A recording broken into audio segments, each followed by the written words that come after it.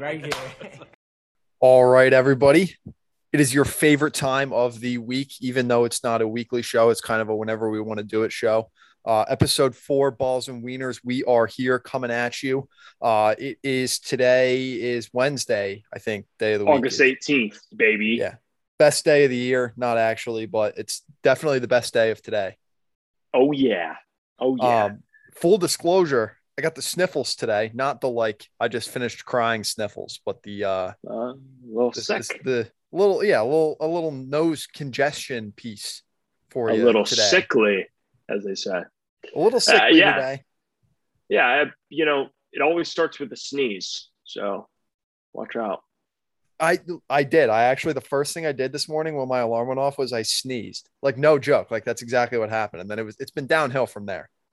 And now you're headed down a one-way friggin' path to just death, it sounds like. Yeah, I'll be in the coffin probably by the end of the week. So this will be the last Balls and Wieners. Hey, this is a quick something I can add in here. We did an interview, so that's good, and you'll hear that in this episode. I wasn't on it because I just moved in to school and I had a lot of shit going on. Couldn't make it, unfortunately. But I was traversing around where I live and I walked out the back of my apartment building and there's a church behind it. And there was a hearse right in their little church parking lot section. And it had the coffin the thing that holds the coffin, it had it on top of the car. And I was like, holy shit, that's pretty wild. And then I went to go drink and I knew walking back that it was really going to throw me through a loop and freak me out. And sure as hell I don't even know when I went home, maybe 2:00. Well, we'll just say 2:00 just for fun. 2:00 rolls around. I'm walking past the hearse and I say, what the hell is going on? Pretty eerie. And it was a little glue, a little rainy, I think, a little mist. Who knows? But it seriously. It's what's the line from Wedding Crashers? He comes back to the wedding. He's like, listen, I crashed a funeral today. He turns around. He's like, which is a great idea, by the way. Yeah. I mean, shit. If you're looking to get maybe we do crap. Maybe that's what we do next. We interview a funeral director, and see how that goes. Probably look out for that. But just as I'll Josh talk said, to the guy next door. Yeah, exactly. Yeah, we can get him on. We can get him on for sure. As Josh mentioned, we do have an interview today. Very exciting. First interview of the entire show. We got my buddy. Long time coming. Got my buddy Mitch Ballin on. You'll hear more about him later, but he was a catcher at Delaware last year, transferring to JUCO this year. You'll hear all that in the interview, but super stoked to have him on. It was a great interview.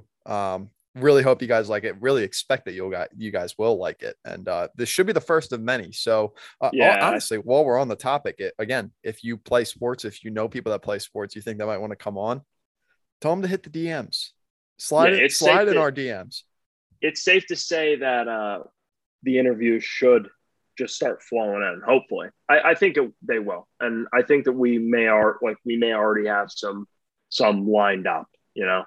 So we have the funeral director for sure. We're definitely the funeral director is he will be on next week, along with Tony the Tiger will be on as well. Tony the Tiger is also coming on. He's finally out of jail. If you know, you know. He got out of jail for heavy use of methamphetamines, and he beat his addiction. And he's going to be getting on the podcast to just air out what it was like in the pen. We're really excited. So we're gonna be talking a little sports here first before the interview. We got Tim Tebow. If you know anything about Tim Tebow, he's a hell of a guy, I think, good-hearted guy. One of the more interesting athletes of our generation, to say the least. For sure. Was arguably one of the most dominant quarterbacks in college football of all time at Florida. And then, his NFL career was fairly short-lived. It was one pass. It was truly one pass for the Broncos in overtime. Was it against the Steelers? He did, but he was on the Eagles, I think. He was. He was on the Patriots too. He bounced around, but never really made it on a roster. Actually, he was on like the preseason teams and everything. And then he decides. See, now I'll get into it after, but then he decides he's going to go play baseball. Signs with the Mets. Plays like 3 seasons in the minors. Is god awful at baseball. I thought he was bad. Right. He was bad. He had a couple home runs. He had a couple home runs. He topped out at like 210 average. Then he drops that again, and he's like, I'm going to go play tight end in the NFL. And Tim Tebow will be the first one to tell you that playing tight end in the NFL it's definitely not easy. It's definitely not easy. If you've seen the video, Tim Tebow has to be the worst tight end on the planet. He goes in this preseason game. He tries to block 2 guys. The first time, he just absolutely whiffs on a guy, does like a 180 and falls down. And the second time, I'm pretty sure he just got leveled by a linebacker. Yeah. Like you would have thought he was going to go like all the way down to the center of the earth. Yeah, I mean, you see the headlines early on. Tim Tebow's thinking about playing football. Next thing you know, the Jaguars sign him. I mean, the Jaguars. That's an exciting. I mean, if you're a Jaguars fan, that's just if you're a football fan, I think that's just an exciting like kind of narrative. It's like Urban Meyer's going there. Who the fuck knows what Urban's going to do? Maybe he'll be like one of the best NFL coaches ever. Maybe he'll be one of the worst. Trevor Lawrence is going there. Long hair, don't care, give a fuck. I hate him anyway. But he's going to be on, so he's coming on. He'll be right after the funeral director. It's nothing personal, but so yeah, I don't know. Exciting team. Next thing you know, Tim Tebow signs. Tim Tebow cut. See, that's all. I mean, that's all that was. That is Tim Tebow's story with the Jaguars. It was essentially a fart you have throughout the day. You're thinking about it for a little bit. You're like, I think I'm going to fart. And next thing you know, you fart and then you smell it. And it's, that smells pretty good. I like this smell. Can I fart again? No, you can't. You can't fart again. Guess what? You just wasted it. You can't. Kim Jong-un doesn't pee or poop, by the way. So then the fart's gone. And then that's basically Tim Tebow's NFL career. He'll be back on. What was he calling? Who was he calling games for? Was he calling games for?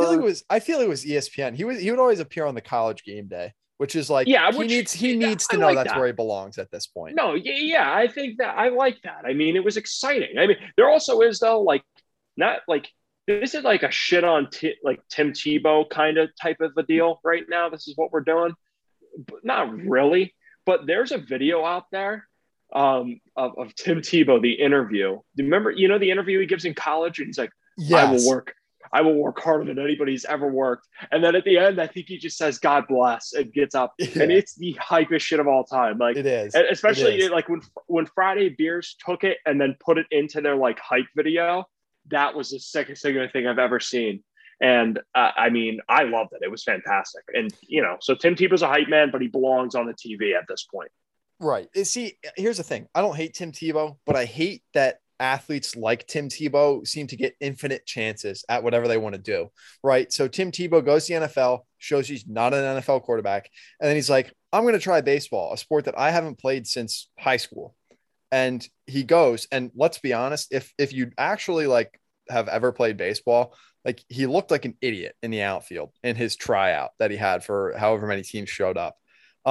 He gets signed. It's simply a PR stunt. The Mets will try to play it off like it wasn't. Tim Tebow will sell tickets to your Class A baseball team or your AA baseball team easily. They sign him. Then he's like, oh, I don't want to do this anymore. I'm going to go try to play tight end. Same thing happens. That's what I don't like about it. I'm not a Tim Tebow hater. I think the guy's fine. I like listening to him on TV. Hate the fact that guys like that get chances when other guys deserve it too, that are flat out one better and two just never get the chance because they were never in the spotlight. Yeah, I mean, you got guys that would be one episode that would be interesting to talk about, and it's really just quarterbacks, not like quarterbacks out of college that just turned out to not be good. Johnny Manziel, who did he even get drafted by? Browns. Go figure. The Browns. He gets drafted by the Browns. Then guess what? Like everybody else. Okay, I'll save it. But Johnny Manziel got addicted to crack. Okay, Johnny Manziel definitely did.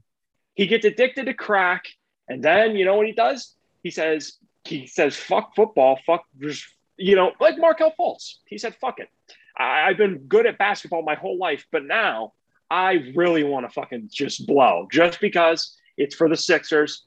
And he knows that Philadelphia is a city of misery and shit. It is. And it is.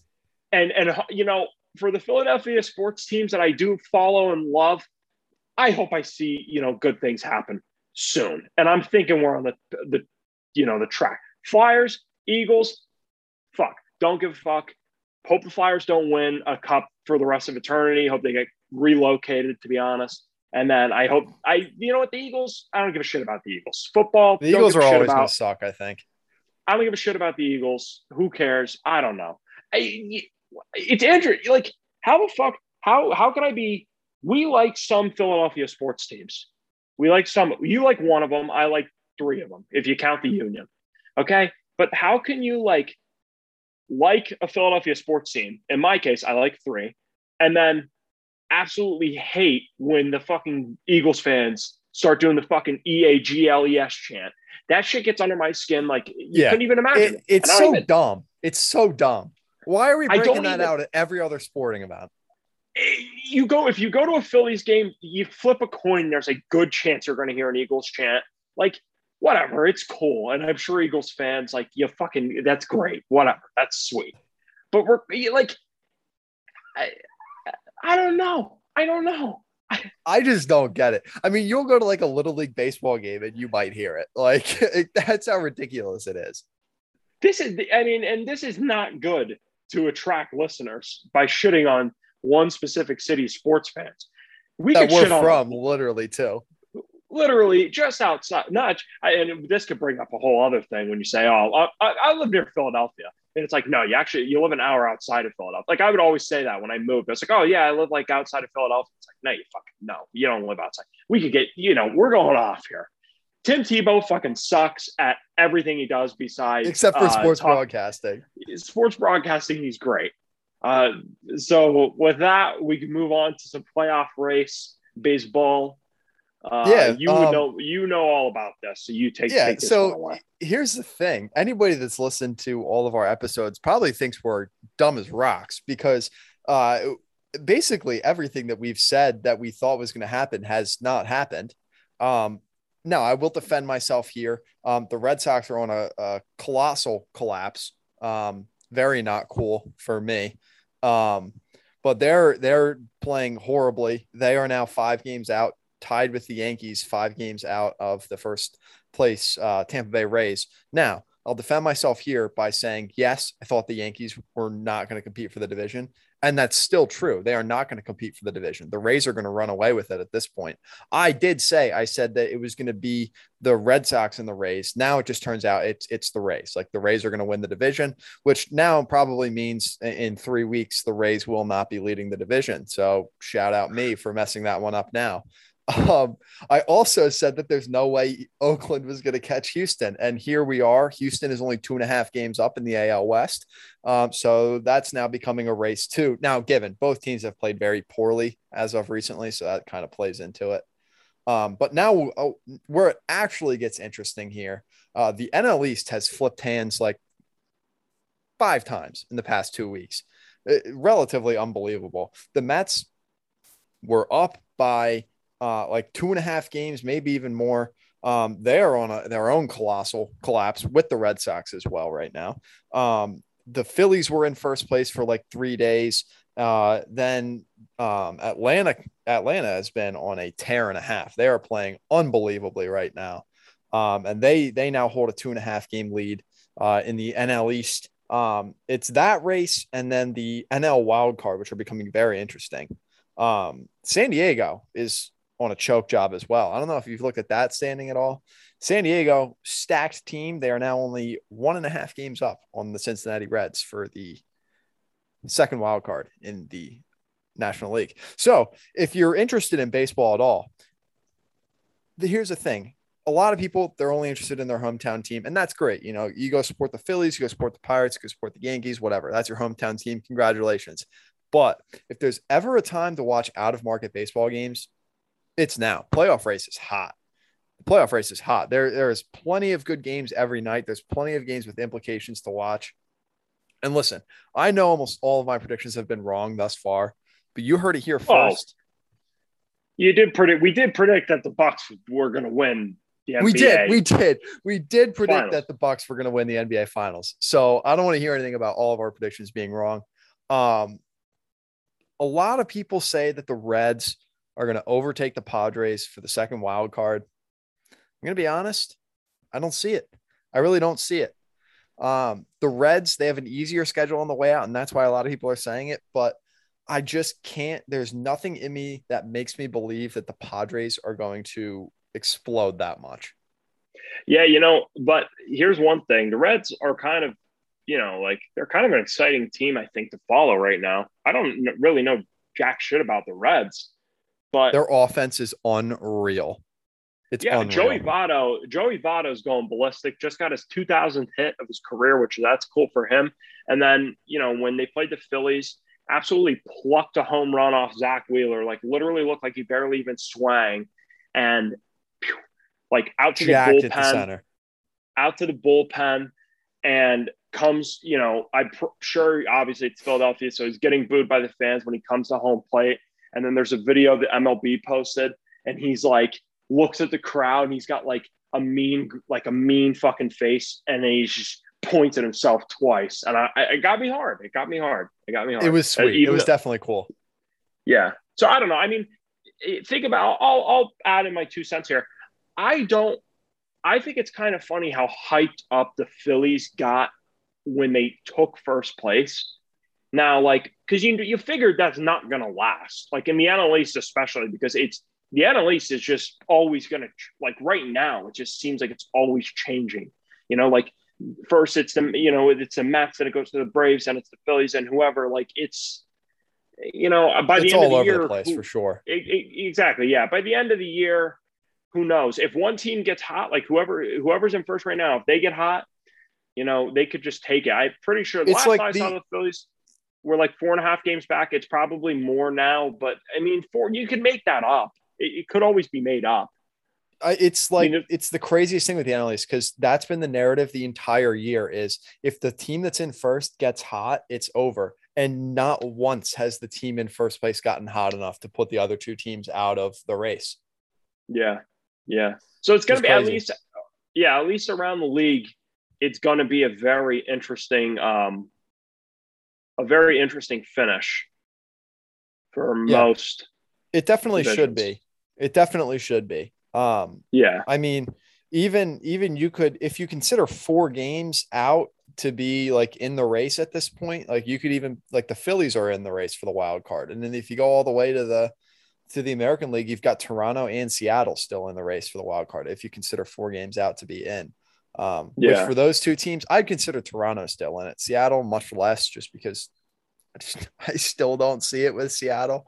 But I don't know. Extremely lucky this year. Yeah, very. Very. But yeah, so. Yeah, so hopefully we'll see. Hopefully, here we go. Let's do a little quick prediction here. Putting your Phillies bias aside, I mean, you very well might pick the Phillies here anyway. Who do you think wins the NL East? I think I don't know. Well, here, let me look up. Honest to God, if the Phillies get hot, they could win the NL East. It's just a matter of they get hot and they stay hot. But as we already seen that. That's just not. Who knows? That's not going to happen. I think I was going to say the Braves. I was going to say the Braves initially. I think the Braves.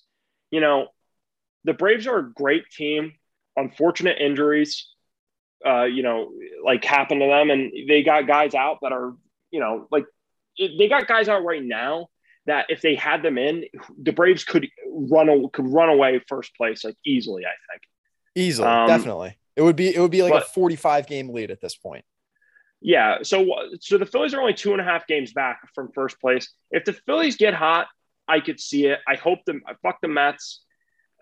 I hope Citi Field explodes with no one in it, but I hope it explodes and they can never play baseball again and they get fucking relocated. Mets fans are the worst. That's actually, you want to talk about the worst fans in sports? Mets fans are fucking horrible. Lock it in. Lock it in. Fuck you, Mets. Fuck you. So, yeah, Braves. The playoff race will be interesting. Keep an eye on it. Yeah, I'm taking the Braves. I was going to take the Braves as well. I don't think it's good. I think if we go back, or if we go ahead 2 weeks, I think when we record 2 weeks from now, I think we're going to say it'll be the Marlins. Braves are going to be. It'll be the Marlins. They'll come out of nowhere. They'll come out of the woodworks.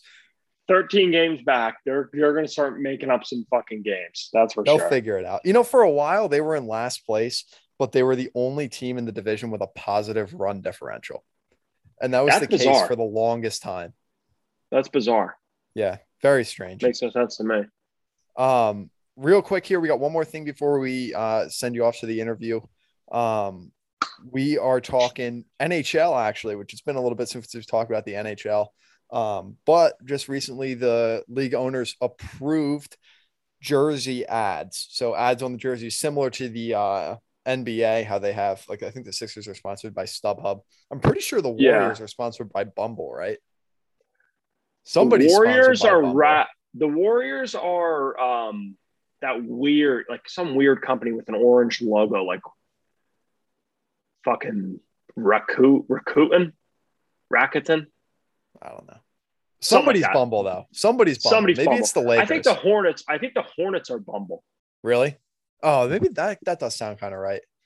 And I mean, the Hornets and like Bumble, like it's kind of like the same, you know.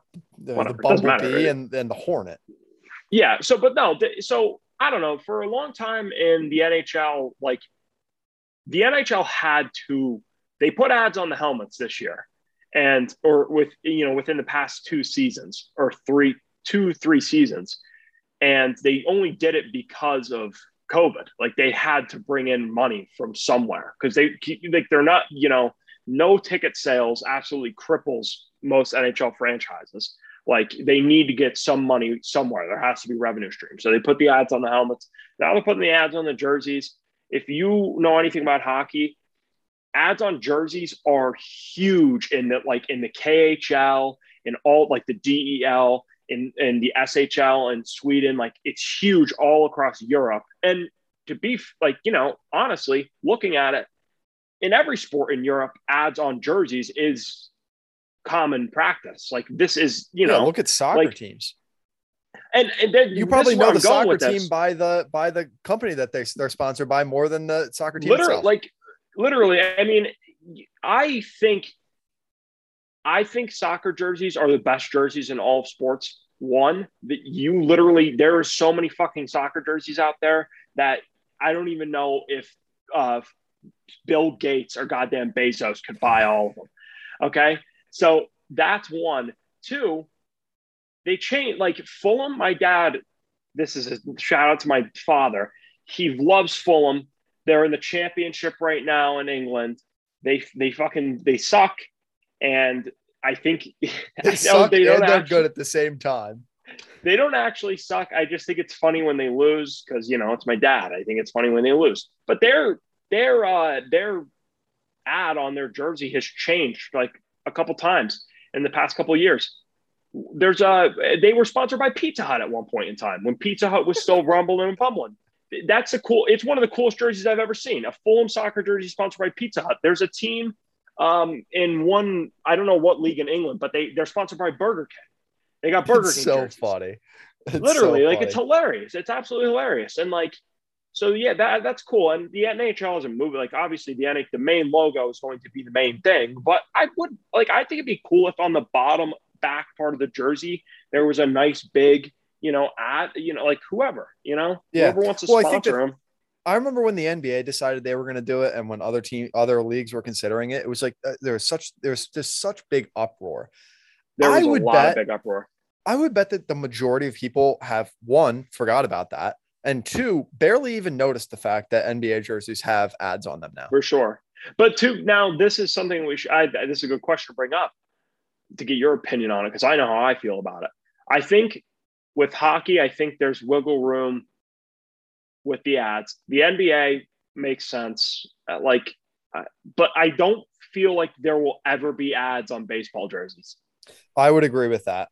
And I actually think it'd be kind of sacrilegious to put an ad on a baseball jersey. It just doesn't wouldn't fit anywhere.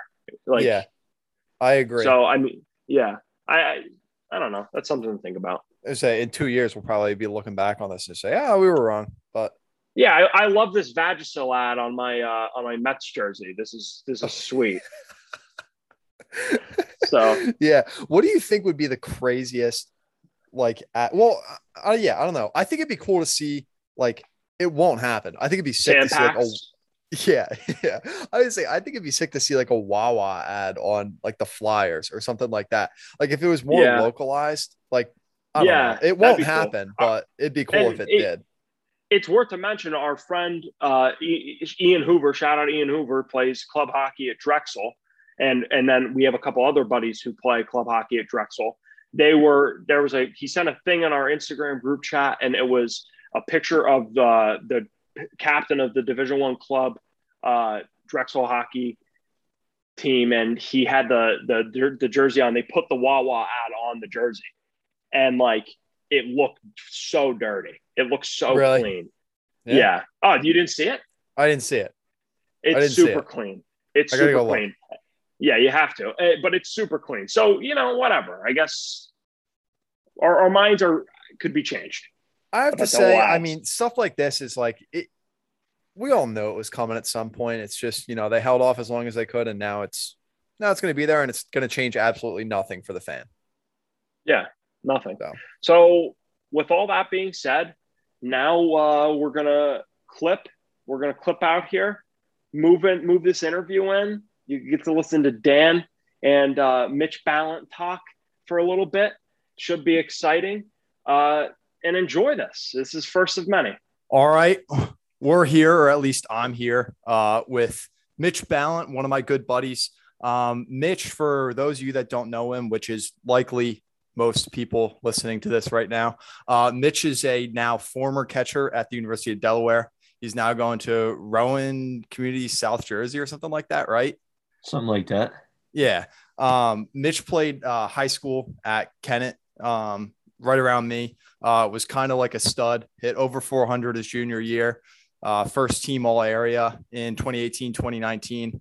Obviously played Division I for a year, transferred out and going to play a year of JUCO. Mitch, how are you doing today? I'm doing pretty good. How are you doing? Living the dream. This is the dream for me. So, I mean, first question right off the bat, because I pumped your tires there with the stats, pumped your tires with how good you are at baseball. Were you always this disgusting at baseball? Unfortunately not. It's I've come a long way since I first started playing. I started very young, as most players do, probably 5 or 6 years old. I ended up skipping T-ball, ironically, and went right to, I guess, coach pitch, and my obsession kind of started from there. It wasn't until I was maybe 9 or 10 years old that I really took it up seriously and started training nearly every day, and that's kind of where it led me. So wait, were you like not good at coach pitch? Were you like one of those kids that was like bottom of the order in coach pitch? I mean, I wouldn't say that, but I was no stud growing up. All right, fair enough. You weren't the 6-year-old that's like beefed out, already on the roids. No, not a shot. I was a small kid growing up, kind of skinny, kind of lanky, but I filled out and started hitting the ball. There you go. That's all. That happens. That's when you get good. Did you? I forget. Did you always live around here, or did you live somewhere else before? So I lived in Coatesville, Pennsylvania, from time I was born till my sophomore year of high school. I actually lived in Coatesville and commuted to Kennett every day until I was able to move into my new house in Kennett Square. There you go. Yeah, so that was a fun sophomore year. There you go. So if you weren't like always, I mean, I guess by the time you said you were like 8, 9 was when 8, 9, 10 was when you started to get really into it. But when do you think you would say that like it kind of hit you that you were like, I'm like pretty good at baseball. I might be able to do this in college. Like I want to try to do this in college. I mean, honestly, I kind of never really thought about it. approached every game just trying to have fun. Like it's when, well, okay, that's kind of a lie. When I thought about it, I feel like that's when I do worse. Like I just need to go up there and have fun. So as soon as I realized that I might have a chance at it, I kind of just said, all right, let's take a step back. I'm just going to go out there and have fun.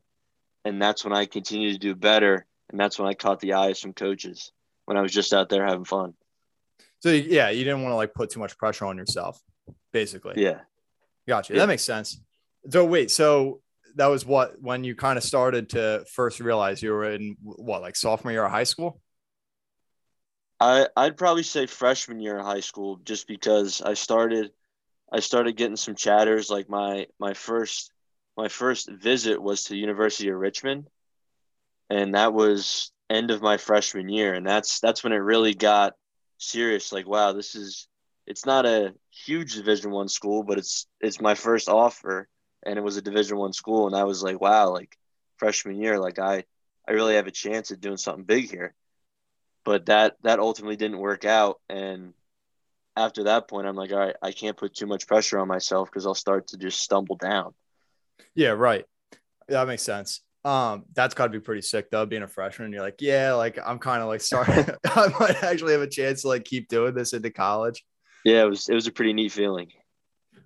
So like we mentioned at the beginning, you started out at UD, played there for a year. Talk about what like the original recruitment process to UD was like, and then was it like an easy choice for you to go there? Did you have other schools interested in you? Were you interested in other schools? So talk about like the whole recruitment process as a whole when you first went to UD. All right, so I'm going to take a step back into your question before. Freshman year, I got a look from University of Richmond, and then sophomore year, just nothing occurred. Like I didn't get a look from anybody, and I kind of got discouraged. Like I was like, all right, maybe I'm not taking it too seriously. But in the back of my head, I always knew that I was doing everything that I could. So then junior year, I got a look from UMBC and East Stroudsburg. Now I went to visit UMBC, and it just wasn't the right fit for me. So that was unfortunate. Sure. And then I went to East Stroudsburg, and I loved it. But obviously that wasn't the best baseball that I could be playing at that time. So I was like, all right, this is my number one, but I want to give it a little bit more time to see what happens, because at that time I still had my entire junior summer. Right. Which is a big recruiting time for a lot of baseball players. So I ended up going to a showcase where Delaware was at, and they saw me, got some interest there.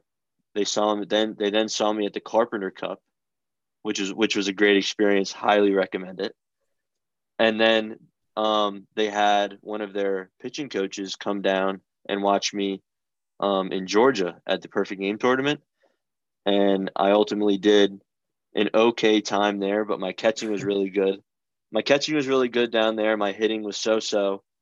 And probably hit like 300 with like 2 home runs.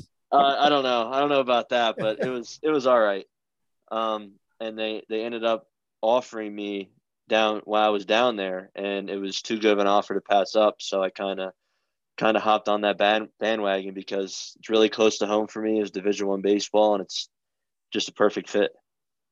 There you go. So it kind of happened like really quick, which is like not something that I feel like you hear about too much in recruiting for any sport, but especially baseball, at least from what I know.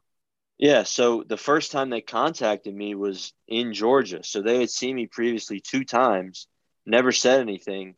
And then within a week, because that Georgia tournament's only a week, they contacted me.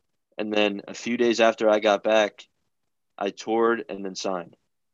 That's awesome. So what did that feel like then when you go, you tour, you figure out like, yeah, like this is it. Like, I really like it. Was it like a weight off your shoulders, like a bunch of pressure coming off, or was it just pure excitement? We'll talk about what that feeling was like. It was the biggest weight off my shoulders because sophomore year and then all fall and then spring of junior year, I was getting no looks. And I'm like, did I do something wrong? Did I post something on social media that coaches didn't want to see? Like, you don't know, because I thought I was doing good. I thought I was having fun. I thought I was doing good on the field. But I'm only getting looks from these schools, which, don't get me wrong, are good schools, but I feel like I could have played better and just no one was looking at me, which was disappointing. But then out of nowhere, Delaware came up and I'm like, all right, it must happen for a reason. And it happened. There you go. So going back to high school now, you play your junior year, you miss your senior year because of COVID. What was that like, being an athlete and not being able to play your senior year? Honestly, it was really depressing. My sophomore year, the first year I transferred, was our best year by far. Junior year was all right, and then senior year we had a chance to be just like we were as sophomores again. Like, we had that opportunity, not necessarily to win the state tournament or state championship, but to play good baseball and go pretty far. And as a senior, that's something you look forward to because that's the last year you get to play. And just having that getting taken away from you, that was really disappointing and upsetting. Just everything you worked for those past 3 years just taken away from you instantly. Was it better at all knowing that you were going to play somewhere after, do you think? Oh, 100%, because I know some kids, they may not love the game like I do, but it's a game they might have played just as long as I have up to that point. And out of nowhere, that was the last season was the last baseball game they ever played competitively, really. Right. What kind of toothpaste do you use? Because you got really nice teeth. Is this a serious question? Oh, it's absolutely a serious question. I'm in between toothpastes right now, so I'm looking for more options. All right. Well, it's actually funny you bring this up. I'm missing 7 teeth, if you didn't know that. Are you serious? I am missing 7 teeth. Yes. No way. Yes. I know no one's watching, but I can take out my teeth, which is pretty absurd. That's insane. But I can't believe I never knew that. Yeah, I'm surprised you never knew that. Oh my God. Anyway, that's crazy. Yeah. I'm stunned. So back to the toothpaste. I actually used like just normal toothpaste, like Crest toothpaste, for the longest time. Yeah. But I was listening to this podcast and they talked about xylitol. You ever heard of xylitol? I have heard of xylitol. So it has the reverse effect on cavities the more you use it. So I use xylitol gum. I brush twice a day. I chew xylitol gum and suck on xylitol mints all the time. Wow. Yeah, so that's the secret. I guess it is. All right. So this question is now related to your entire baseball career. This could go back to when we still playing coach pitch, but apparently not T-ball because you're too good for that. What's the coolest thing you've ever done on a baseball field? Wow. I have a few of those moments, actually. I'd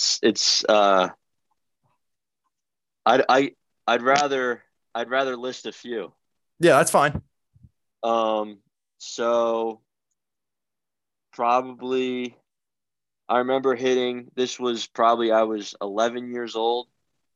It was still, it was 50-70. It was the last, like, just playing rec league. I had my best friend, Peter Graham, at the time. He went to the same school I did growing up. And not to toot my own horn, but we were probably the best 2 players in the rec league. And he pitched, and at that time I pitched, and we both hit because everyone hits in Little League. So I was pitching that game. He was pitching that game. I pitched that game. He hit a double off the wall, and then I came up, or he hit a double off the wall off me, and then I came up that last inning and hit a ball in. So I hit a ball over the fence into the hockey rink out beyond the left field fence, and that was really cool for me, just because that was the first time I really hit off a really good pitcher.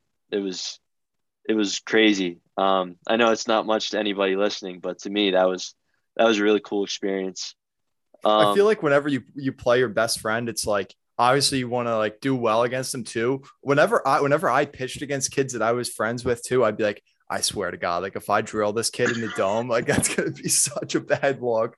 I know it's it's fun just because there's that competition that you don't get from just a random stranger. Yeah, Like exactly. it's your best friend. You're like, all right, if I get you here, you're never living it down. Yeah. Yeah. So then probably the second best thing, no, not the second best thing. All right, I'm gonna do it in three. So that was Fair. my third. That was the third. My second best was so we played. I was on the Triple Threat Bearcats. It was a travel team. I was probably 15 years old. We played a tournament up in Allentown called ECTB. You ever heard of it? No, I've never heard of it. All right. Anyway, that team was really good for no reason. Like we were small, we were scrappy. We like won everything. It was weird. So we ended up going to this tournament. We made it to the final round. I forget what team we played, but um, bases were loaded. Bases were loaded. One out. Guy hits a ball to the pitcher. He throws it to me home. We get in a rundown at third and second or third and home. We get him out, and then there's a guy. Then we get a guy in a rundown at third and second, and we turned a double play to end the tournament. We won the championship on a double play like that. That's sweet. If That's that sweet. makes sense to you, if you can picture it like that. Yeah. See, winning a tournament is something that kids from Avongrove are just not. We didn't have enough good baseball players. We never did. We could never amass enough players the right age to ever do anything exciting.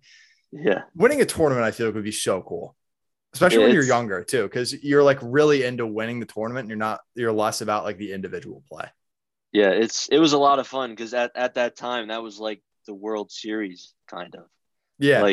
Like you play all weekend because it wasn't really week, but it just felt like every game was postseason, and you're like, all right, this is it. Yeah, right. So then my best and coolest thing I've ever done on a baseball field actually happened my freshman year at Delaware. We played LaSalle. It was probably March. I remember it being freezing. It was cold out. I'm a freshman on the team. I'm new. I'm young. I'm not expecting to play that much this year, but I go take BP on the field, come in, my name's on the lineup card. I'm like, wow, first game of the year, I'm hitting. I'm DHing, which is fine. I'm batting seventh. First four batters, our leadoff hitter hits a triple. They get him in, and then everyone gets out, and then next inning comes up. I'm up to bat second. Walk up to the plate, all like antsy, excited, like first college at bat, like I'm ready. Step in the box, lefty on righty. I'm righty, so lefty pitcher. Step up, look at him. All right, let's do this. Fastball inside, first strike. All right, first college pitch down. All right, time to lock it in. So I'm ready. I'm here. All right. 0-1. All right, I'm ready. I'm going to hit this next pitch. He throws another fastball, low and outside. I swing. Ball goes over the right field fence. First at bat. I remember texting you after that because I looked up like the stats of like a couple of the guys that I know at the beginning of the season. I saw you hit a home run in your first game. I was like, dude, it's like that has to be like awesome. Like I can't imagine anything to be cooler than that for you. Yeah, it was bizarre. It was absolutely crazy. Like I said, I watched the first pitch low and in, and I was like, all right, let's do it again. And then of course he throws me another fastball low and away. And I see the ball, I hit the ball, and Bob Hanna Stadium at Delaware, always windy, no matter what day, always windy. That helped a lot. But I got it up in the air, and the ball just carried out to right field. As soon as I hit the ball, knew it was out. I don't even remember running the bases. Like I just blacked out with excitement. Yeah.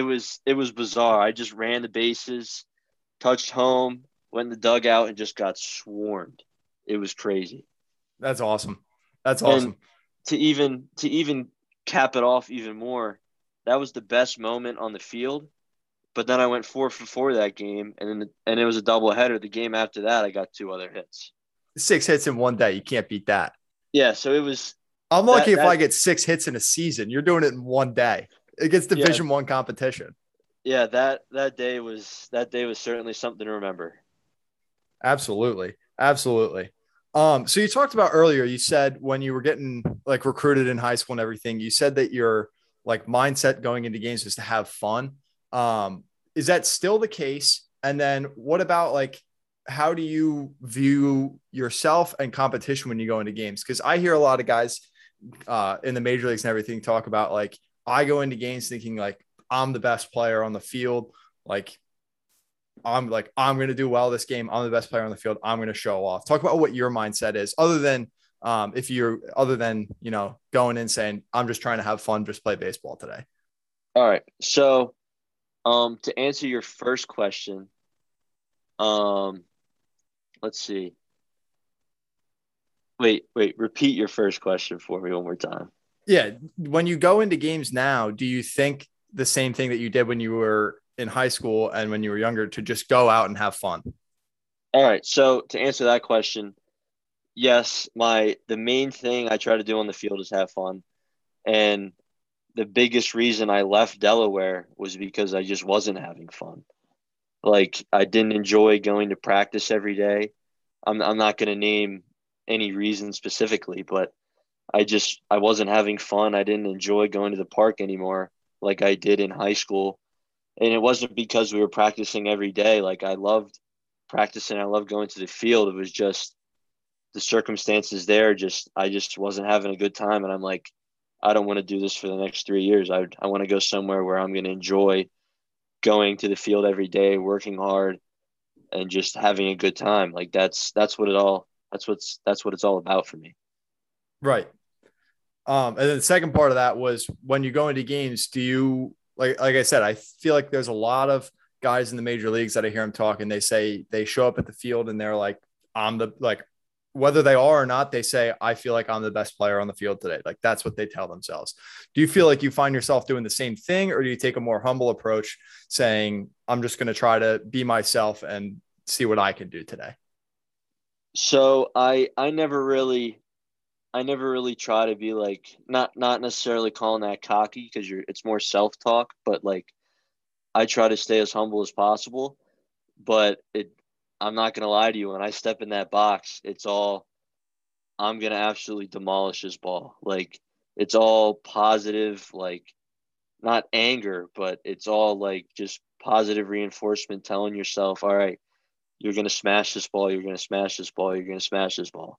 And you're not always going to do it, but if you're negative, there's just that thought in your head, and 9 times out of 10, if you're thinking negatively, you're going to do negatively. Right. Along with talking about your mindset going into games, what kind of pregame music do you listen to? What are you bumping before games? Honestly, I listen to country 24/7. Keeps me nice and mellow. There you go. Yeah. Now, what about did you ever take over aux in the clubhouse before games, or no? I've usually, it's once or twice, and people realize, all right, we don't want to listen to country music pre-game, so I usually get shut out pretty quick. Fair enough. So like you said, you were at Delaware for 1 year, elected to transfer. Talk about what the whole transfer process was like. So, I mean, it was actually kind of scary. I mean, it was not that it was late, but it was right after the season, and already found a house to live at, already had roommates, loved everything I was doing there, loved the school, loved everything about it. Just wasn't the right fit baseball wise. So it was hard and to make that jump, because the transfer portal was so just crazy with people. Like, it was just absurd amount of people that were in the portal. So you enter it and I could be picked up, I could be not, I can be homeless now without a college for, I don't know, maybe the next 4 or 5 months, and I might not even have a spot in the fall. But the process was eased a little bit, just because some of the former players at Delaware attended Rowan previously, so they highly recommended it. So that wasn't the first option. I went in the portal, maybe hoping to find some bigger schools, and some did offer, but after ultimately thinking about it, I thought Rowan was the best choice after thinking about it, just with the draft eligibility after 1 year, and just the school's impeccable performance over the past few years. Sure. Like I said, it's a JUCO, right? So you get 1 year and then you're back in it, but you're back in it with the mindset going into it that you're already going to have, like, you're already going to be not necessarily transferring, but moving schools, and other schools are going to know that too. Yeah. You know, hold on. I have something else to say regarding the transfer thing. The hardest thing about it was actually making the phone call to the coach telling him I'm going to enter the transfer portal. Really? Like, yeah, just because even though we didn't have the best relationship, it's still, that was at that time, making commitment to Delaware was the biggest thing that happened in my life. And now breaking that bond, that was hard. I mean, at least for me, it wasn't something like, hey coach, I'm not going to be on the team anymore. Thanks, but no thanks. It was kind of like, it was a little bit hard for me, not like emotionally, but just hard to do it and hard to break that bridge right away. I was say, especially because you spent an entire season in the fall, winter, and spring with like this guy was your coach. Like, you were around him almost every day, if not every day, right? Yeah. So D1 for 1 year, what was the best D1 perk you experienced? That's a tough one, because in the fall we didn't have all the things we had in the spring just because of COVID. Right. And the fact that during the fall and winter, they were building and finishing the brand new weight room, brand new training facility, as in athletic training, like your athletic trainer. And they built a whole new dining area and cafeteria for athletes, which we didn't have previously. So honestly, that was probably the best part, was getting to experience the whole brand new facility with weight training, athletic training, and then food. The food in the athletic cafeteria was extremely, extremely good compared to all the other dining options around campus. I can only imagine. I have one of my buddies is a manager for the basketball team, and he says sometimes, like, they'll also get the food after the game for if they work the game. He's like, yeah. Oh my, it's so much better than anything he got at the dining hall or anything he made himself. Yeah, it's really good, and it was only like, I think it was only like $7 all you can eat. It was crazy. That's unreal. Yeah, I would do damage at that place. Oh, we did, because you would go there after working out and you'd be starving. You just go, all right. Because all you have to do is keep your receipt and you just keep going up. I'm like, all right, I'm going to get another meal, get another meal, get another meal. It was awesome. So talk about real quick, when you were at Delaware, what was like a day? What did a day look like from waking up to going to bed during the season? All right. So I was a little more driven than a lot of my other teammates. I'm unlike the typical college student, I'd like to say. Luckily for me, I had a suite in college, so I had my own room, shared a bathroom, and then my suite mate had his own room. So luckily for me, I was able to like do my own schedule. So every night I would be in bed by 9:30, 10 at the latest, because I would get up at 4:30.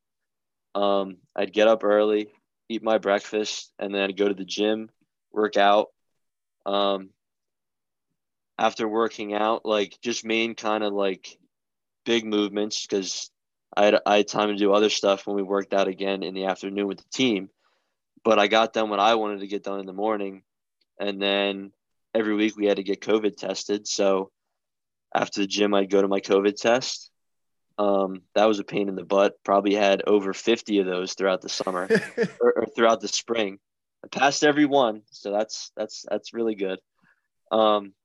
So after that, I'd go eat at the Penn Cater Dining Hall. Wasn't the best option, but it got it done. Eat breakfast.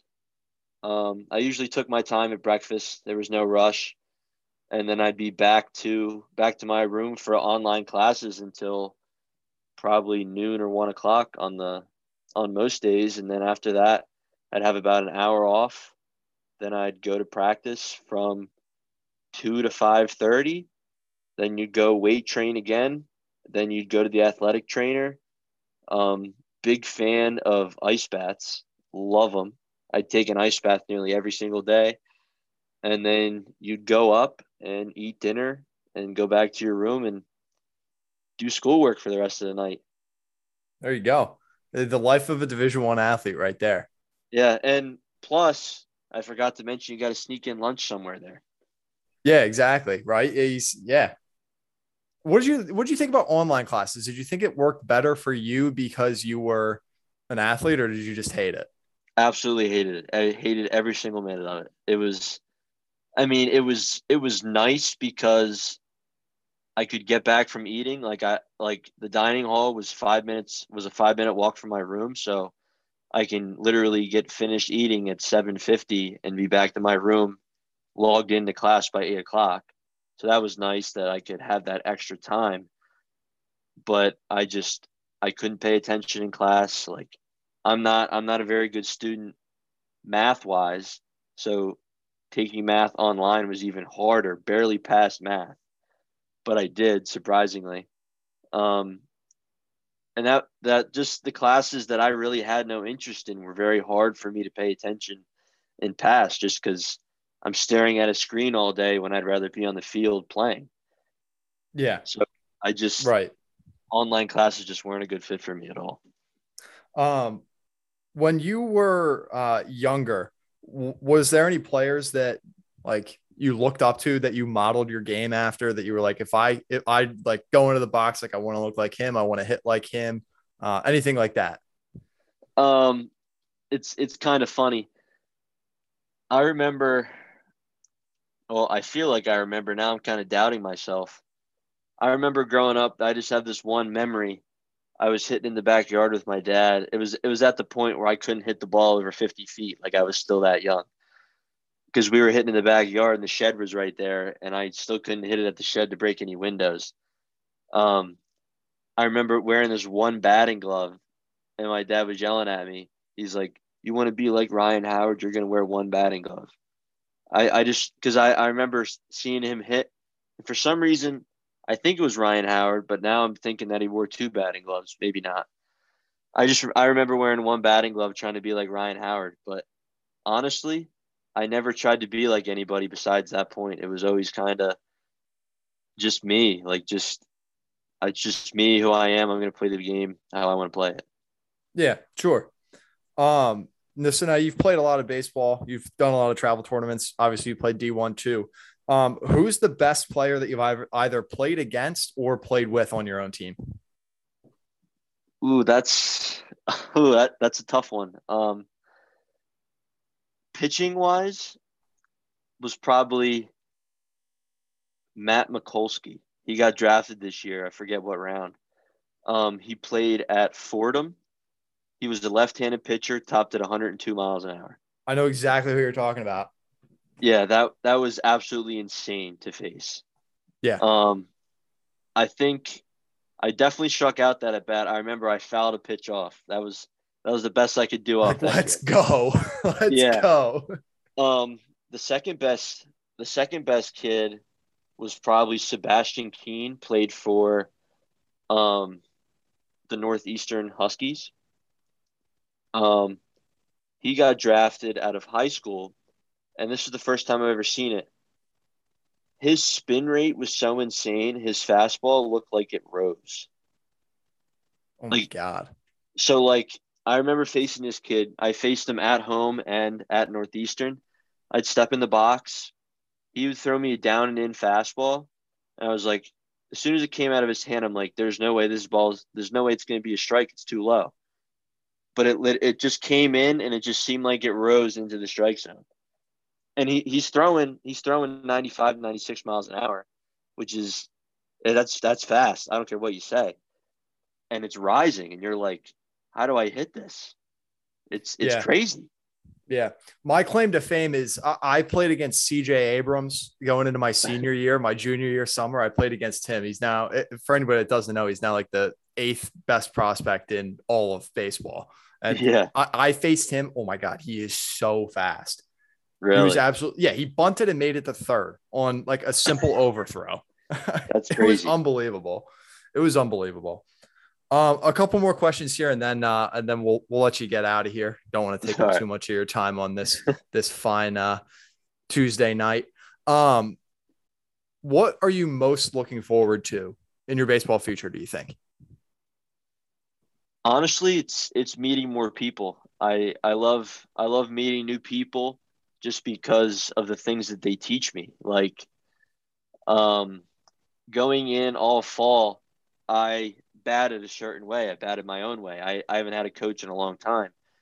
And I've got this far, which I think is pretty good. But all fall at Delaware, hit my own way, did all right. And then maybe 3 weeks before the season, the senior catcher at Delaware, his name's Jack Gone. It was his 5th year. He hit this specific way where he started and he would load all of his weight into his back heel. And once he told me that and taught me that, I feel like it unlocked in a crazy amount of power that I never had before. And after he taught me that, I started watching MLB games and realized how many of these pros do it and how no one's ever told me to do that. Not that I've had a coach, but no one's ever told me to do that or taught me how to do that. And I credit him with so much because that little tip, I feel like made me into a much better player, much better hitter. And if I never went to Delaware, probably never would have figured that out. I mean, maybe somewhere down the road, but if say I didn't learn it there, maybe somewhere down the road I would have never hit a home run that a coach liked and got me to that next place. So I feel like the biggest thing I'm looking forward to is meeting people and gaining all this knowledge that they have and possibly and hopefully making me a much better player. Sure. Now, along with that, ideal scenario, where do you put yourself in like 2 to 4 years, I guess, let's say, which I guess would be like going into your senior year and then after college. All right. So, I mean, obviously my dream is to play professional baseball. So the biggest reason I went to JUCO was because after 2 years, after your sophomore year, you're draft eligible. Instead of at a Division I school, you have to wait until your junior year. So since I got boned out of the draft my senior year of high school because they only went to 5 rounds, I'm not 5-round material. I now get that extra opportunity coming out of a JUCO. Not saying that it's a given, not saying that's going to happen, but there's that possibility if I really light it up at Rowan, some team could come knocking. And to be perfectly honest with you, I just want to play baseball. The money doesn't matter to me. So if some team offers me, I'm signing. I'm going to play. I'm going to go play baseball. Like that's what I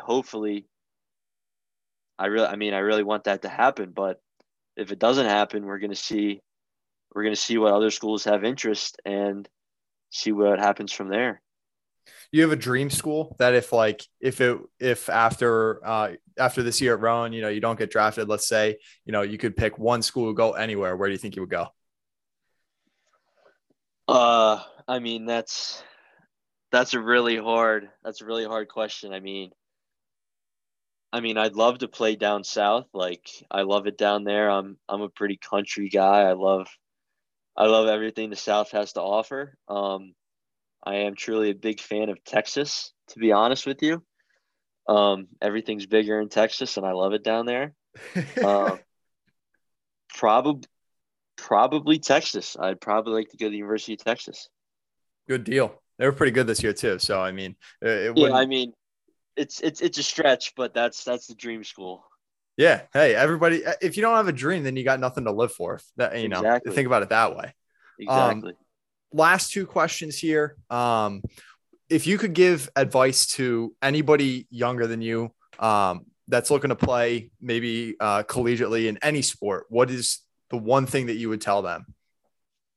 I mean, it's going to sound kind of dumb because I've said it so much, but just have fun. Like, I feel like everyone's so obsessed, like just for baseball, for example, everyone's so obsessed with home runs and average.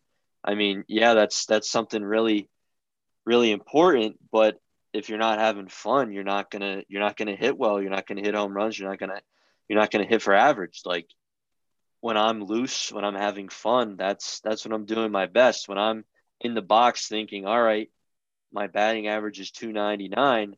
I need to get a hit here or I'm going to sink even lower.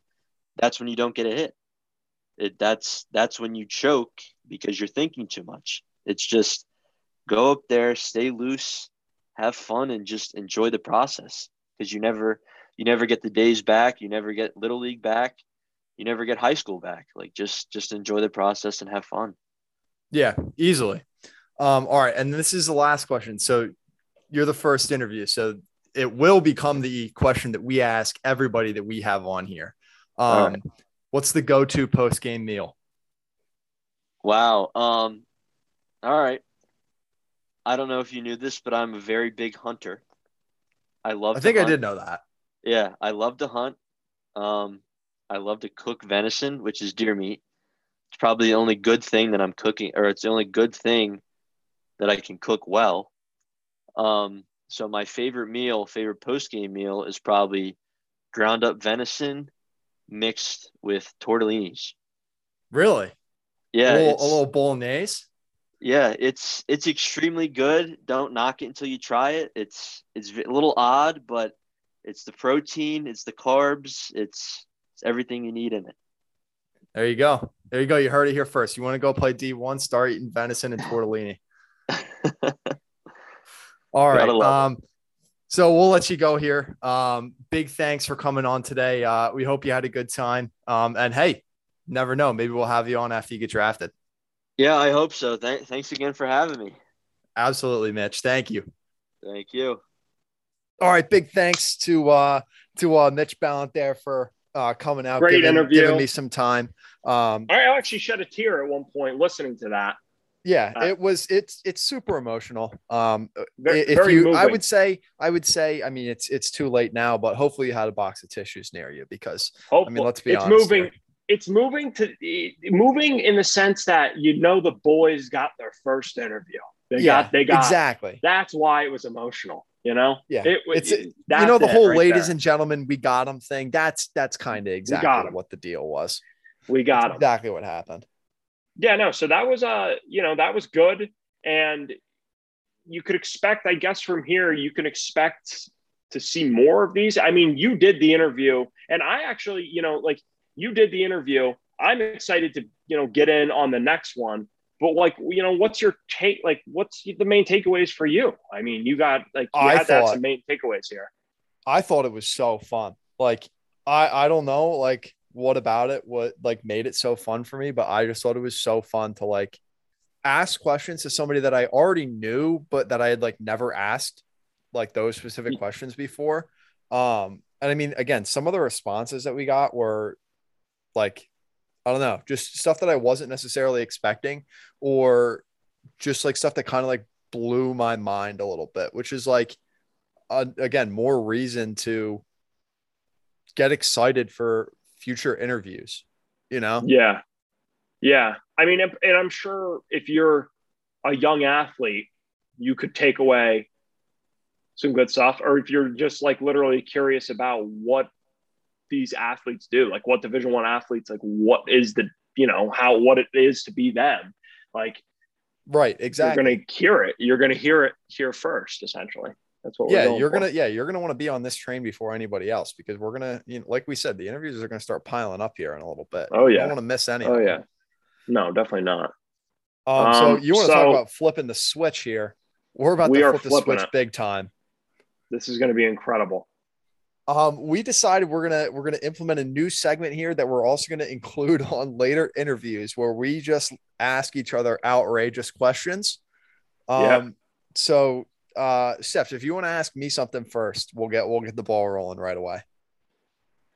Okay, so I have a great question for you here.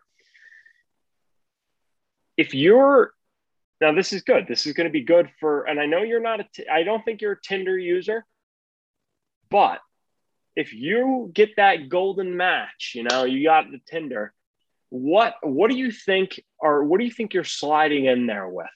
What's the best opening from in your mind? Because I will say, I'll say some pretty outlandish things to the ladies, but I think that's what they like to hear. At least, nothing crazy, but all within the legal sphere. They're all legal. Yeah, it's not like I'm actually going to come track you down and kill you.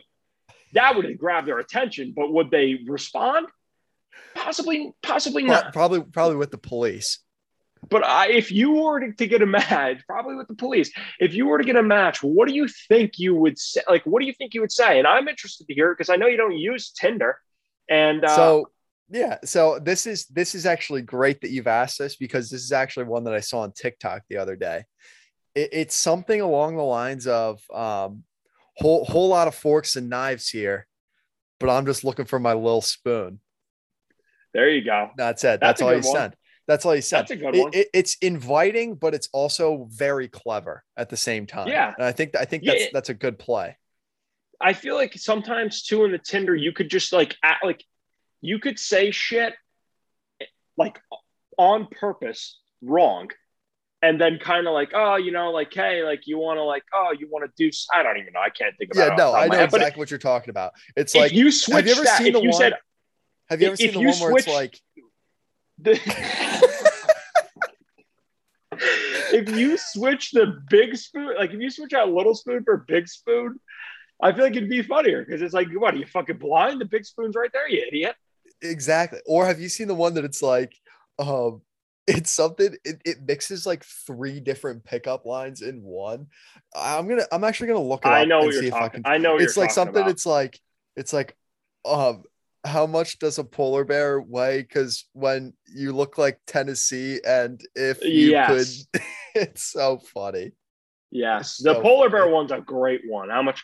Do you know how much polar bear weighs? Oh, enough to break the ice. That's a great one, and it's worked for me almost 25% of the time at this point, because I've tried it on about 300 different men and women. So. Yeah, no, it definitely works. I probably used it maybe twice, and I feel like I'm shooting 100% with it. So what does that say? Okay. So you fire one for me. All right. This one might take some time for you to think, because I don't even know what my response would be off the top of my head. Okay. But if you could transport a furious elephant to any point in history, where would you transfer them and why? So basically, if you could take like an elephant that's going like absolutely like ape shit, where would you put it in history? Well, the obvious answer is Citi Field at any point in time throughout the course of the existence of the Mets. That's the obvious answer. But to give a more, I don't know, maybe to think of a better one, I think it would be sick to throw I don't know how many bullets an elephant could take, so maybe this might be stupid, but it'd be I think it'd be cool to throw like an elephant. Well, I said bullets, so this isn't going to make any sense. To throw an elephant in the middle of like one of the biggest battles of the Crusades, because like, what do you do? There were probably elephants there anyway. They're probably fucking. So who knows? But like that, a daycare would be funny. Just any old daycare. Just a daycare, and all the kids are there, and none of them get injured. But it was a hell of an exciting time. So you could probably anywhere. Like, yeah, I think a furious elephant you could definitely put it anywhere in the course of history, and it would definitely at the very least spice things up. It would definitely make things more interesting. Yeah, for sure. So what? Now I got one for you. Yeah. Okay. Now I got 2 here I'm looking at. But I'll give you the classic. I'll give you the classic. How many you have? us in two ways. How many 10-year-olds you taking out with a baseball bat? How many 5-year-olds can you take out with your bare hands? Okay. All right. I'll answer the 5-year-old one first, simply because I've thought about that one before. Okay. I figure unarmed 5-year-olds, are they all coming at me at once? I feel like they have to be in some sort of a pack. Yeah, they might gain. Not necessarily maybe they come in waves. I would just say not necessarily like an angry mob of like 75 of them, but you're not sending one in every 30 seconds, right? Yeah, it'd be like 2 or 3 come at you. Yeah, I would say in the grand scheme of things, I feel like I could take around 25, as long as it wasn't all at the same time. And I'll give the logic behind it. I figure the first 10 I could take out like pretty easily with my legs, if not more than 10. I mean, I got half decent, powerful legs. Legs hurt. I roundhouse kick these 5-year-olds in the head pretty easily, and I feel like it would take one kick and they're down. Yeah, they're not getting up from that to the temple. So no way. I take as many as I can with my legs, and then we start playing with the arms. And now my legs are going to be tired, so I'm not going to be able to put as much force into the punches as I want. But I still feel like I'll be able to get probably like 2/3 of what I could with the legs at that point. So I would say I'm actually going to change my answer. Probably like 34. Okay. Probably 34. I mean, actually, let me look up what's the average size of a 5-year-old. I'm going to guess 4'2". Of a 5-year-old. Here we go. That could be way off. I'm thinking it's probably way off. I didn't ask for 5 months. Oh, 5-year old. 3'7", 40 pounds. Oh my God. So actually, maybe I could take like 133. You might be able to take way more than you think. I feel like I definitely could. At the end, assuming that this doesn't do anything to me in the long run, like I don't get CTE from it. Once I'm done giving bows, which I think would be second to last, I'm just going to start throwing my head at them, just headbutting, grab them by the head and just. They probably saw the soft spot in the back of their head. Exactly. Aim for that. You kill them instantly. Yeah, that's it. There's another 10 at least before your head starts to hurt. We didn't say you had to kill them. You just have to, cripple them to the point where they're not going to get back up. Right. So how about the baseball bat one? Now this one, 10-year-olds. 10-year-olds are baseball feisty. Bat. They are. So wooden baseball bat, metal baseball bat, so it doesn't break on you. Okay, fair. 70 pounds and 54.5 inches. So that's, that's under 5 feet, not that tall. I don't know. I think you get tired really easy swinging a baseball bat, but at the end of the day, if you're hitting kids with a baseball bat, it's probably going to hurt like hell, no matter how hard you swing. I would say like 2022 is accurate. I think that's okay. I think that's that's like two full Little League baseball teams. I think I could take. Yeah. Yeah, that's fair. I mean, you could take out all of the Mid-Atlantic region, both the champions that are going to LLWS. Yeah. So you put them against me. Fair game. Fair game for me. Again, what about you? What do you think you could take? With a baseball bat, probably. I was thinking like anywhere between 30 and 40, 30 and 40, like 41. 41. Okay.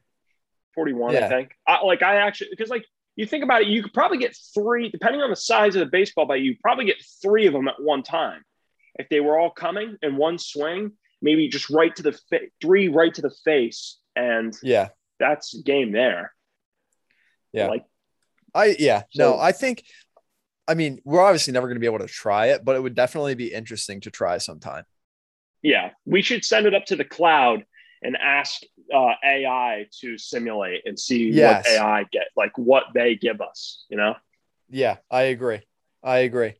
All right, so this is the last one we'll do today. This is my question to you here. What would be the first couple things that you would try if you found out that you were like incapable of feeling like pain?